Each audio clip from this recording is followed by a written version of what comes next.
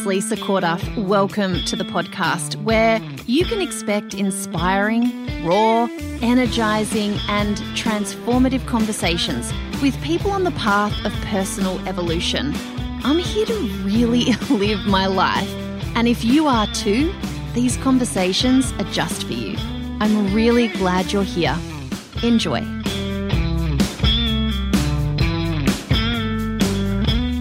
Hey everybody, welcome to this sneaky little bonus episode of the podcast.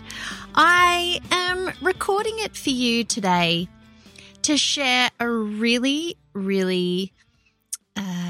relevant example of how tough it is and exactly how we can shift patterns and behaviors in our lives. So this is something that's literally happening in my life right now, okay? And I'm sharing this with you so you feel less alone and you know that even people who, like it's sort of so I'm like this perfect unicorn person who just because I know how things work, don't need to actually put in work and effort to change things in my life. Someone actually responded to a call out I did on Instagram. And I hope you're following me over there. I have a lot of fun on Insta stories.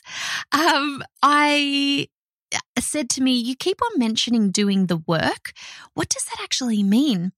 And today, I think in this podcast, you'll get a sense of what I mean about doing the work. Because for so many people, and this is why when people, I think, come into my Ready for Change program, which is a 4-week program, and they do so much uncovering and they learn so much cool stuff about themselves.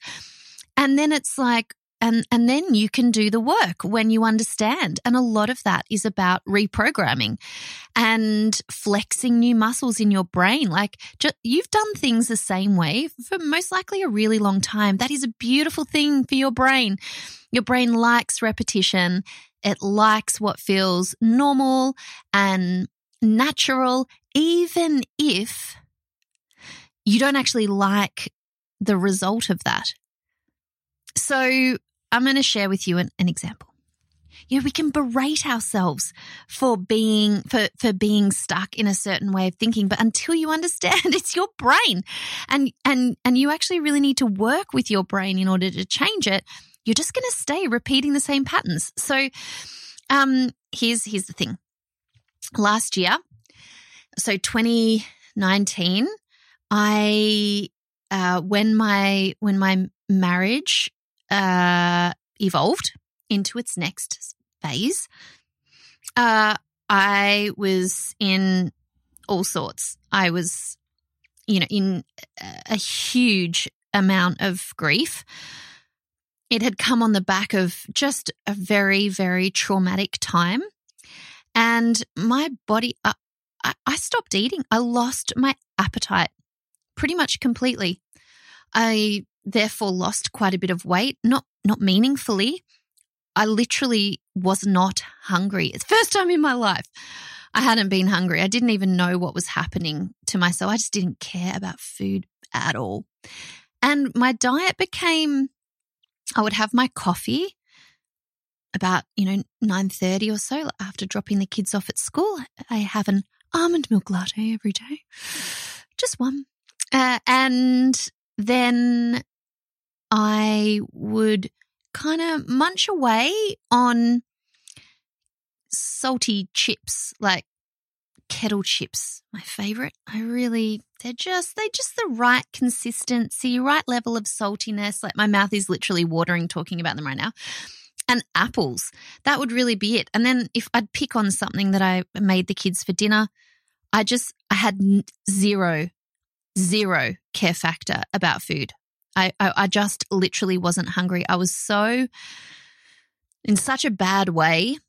It was like I just didn't care about food. Anyway, that then started to become a thing. It went on for a while. And then I started to get my appetite back, which I was really glad about. And I started to get interested in food again, which was awesome.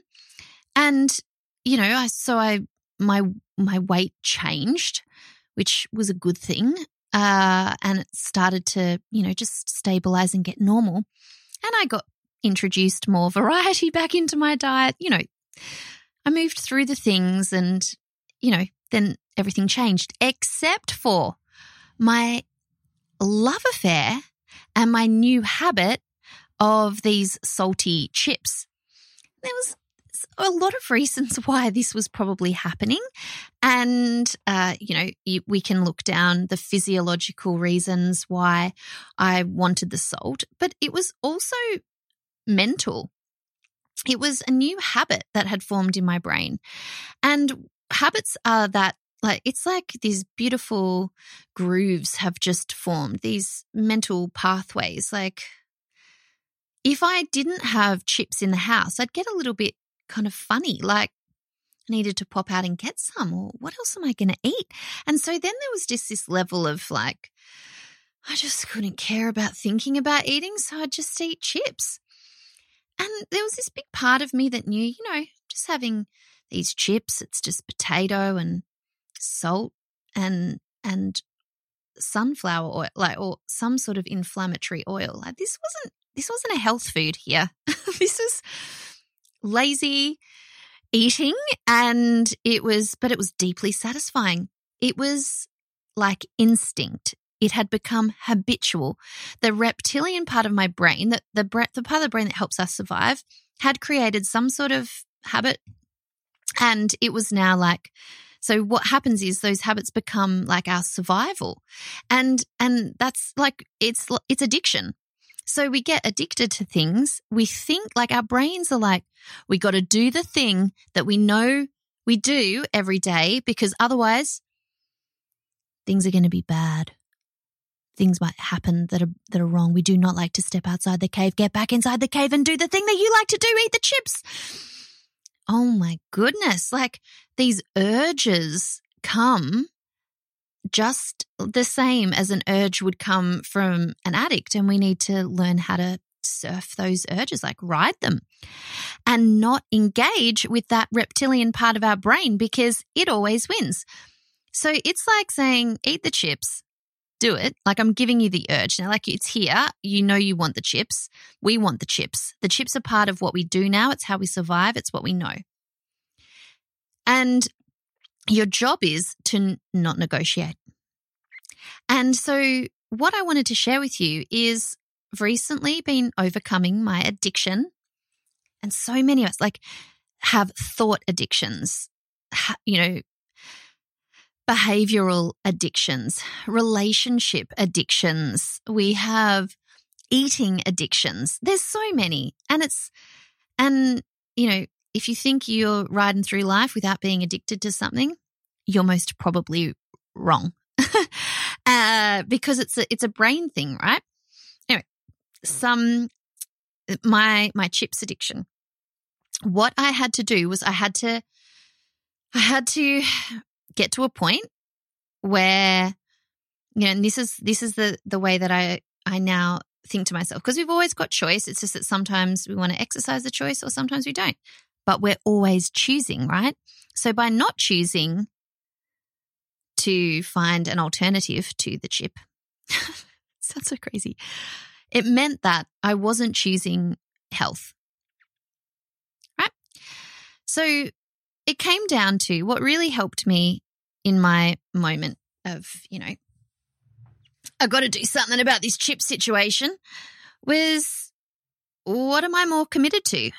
Am I more committed to eating the chips, or am I more committed to my health?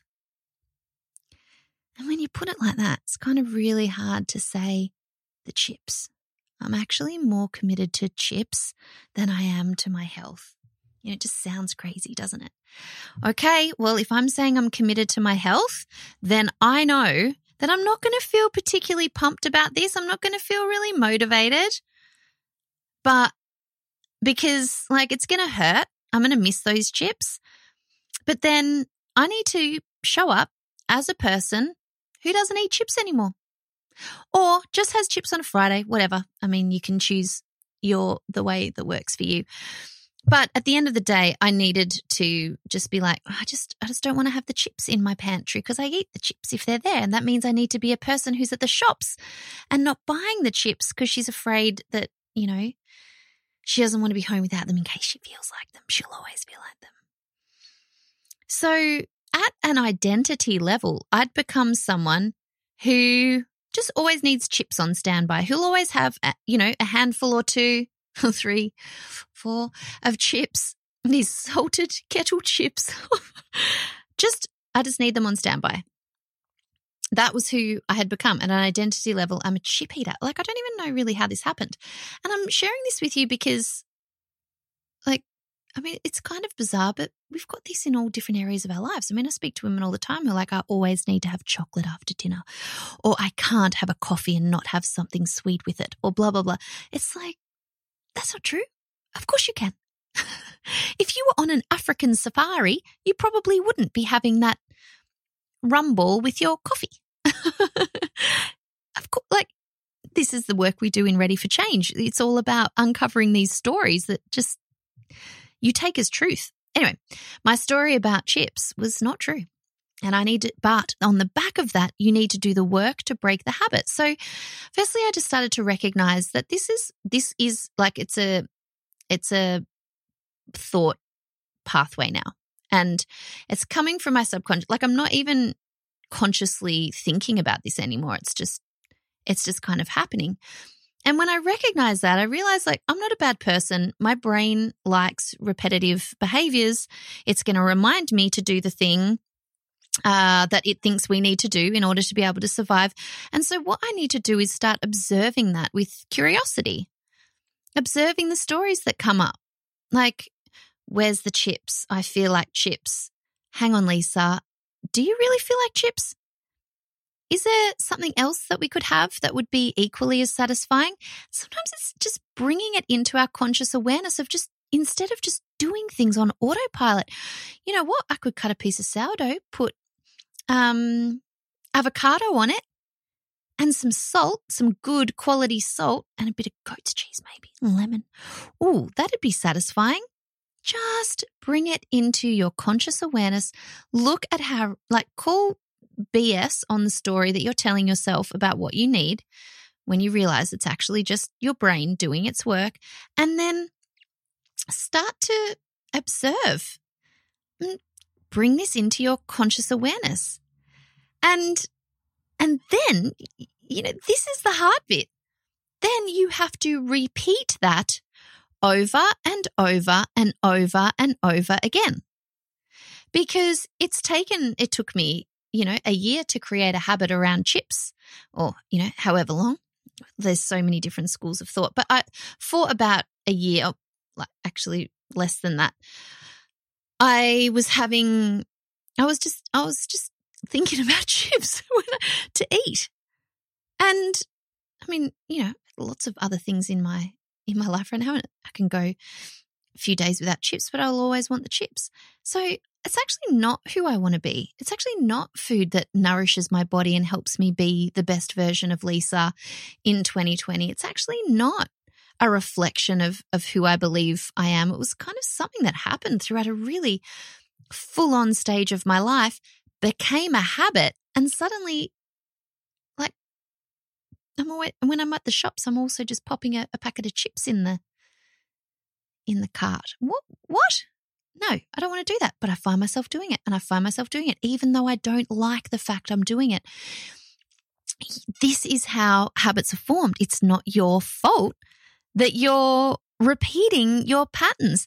But unless you recognize it's coming through from your brain and how exactly to reprogram that, and the fact that it's going to take repetition over many days to create a new pattern of behavior, a new pathway in your brain, then you're just going to keep going back to the same old thing. Now, the work that we do in Ready for Change is so beautifully and simply laid out over that 4 weeks that you literally cannot get to the end of it without seeing where this is happening in your life. And you also learn exactly, the process of reprogramming that sort of framework for change.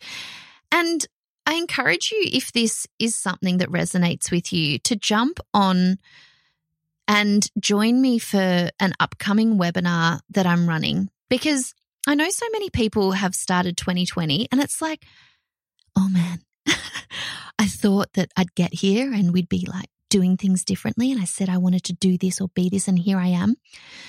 What is wrong with me? I felt the same about the chips. And so, but this year is still really, really young. I really want you to understand how your brain is the thing that's holding you back from having what you want this year, being who you want to be this year. It's fascinating. You guys, this webinar is going to be, it's going to blow your mind. There's a worksheet attached. You come along, you will have serious breakthroughs in that 1 hour. It's totally free. There is a link here to sign up. If anything about my chip story resonates with you and you want to clear away some of these stories, some of these habits that are keeping you stuck, if you find yourself repeating patterns and you are over it, come to the workshop. You won't regret it. It's going to be really good. I'm a person who doesn't eat chips. Okay. See you soon. Hey, if you're enjoying the conversation, then it would mean the world to me if you head over to iTunes and give us a rating and review. It really makes a difference, and it's my intention to get as many of us involved in real conversations that really change the game as possible. Thanks so much for your help, and I'll see you in the next episode.